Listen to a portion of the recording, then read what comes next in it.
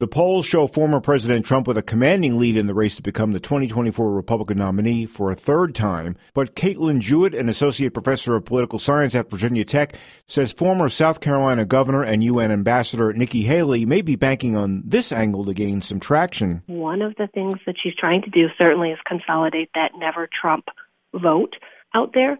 But it's also possible that she's staying in the race to see what happens with former President Trump's legal challenges and to show that she is sort of the alternative if something happens and he ends up not being able to run or serve as president. After the primary in her home state, which Haley is expected to lose to Trump, she vows to compete on March 5th, Super Tuesday, when 16 states and territories hold their Republican primaries. She's well funded right now. It doesn't look like she'll need to drop out anytime soon because of a lack of funding. So winning a few states on Super Tuesday might help convince her donors to keep this race going, and at least, even if it seems unlikely that she will win, at least provide an alternative for voters. Trump, who is juggling court dates and campaigning, could even clinch the GOP nomination on Super Tuesday unless support for Nikki Haley can pull off a few upsets. Gene Morano, WFIR News.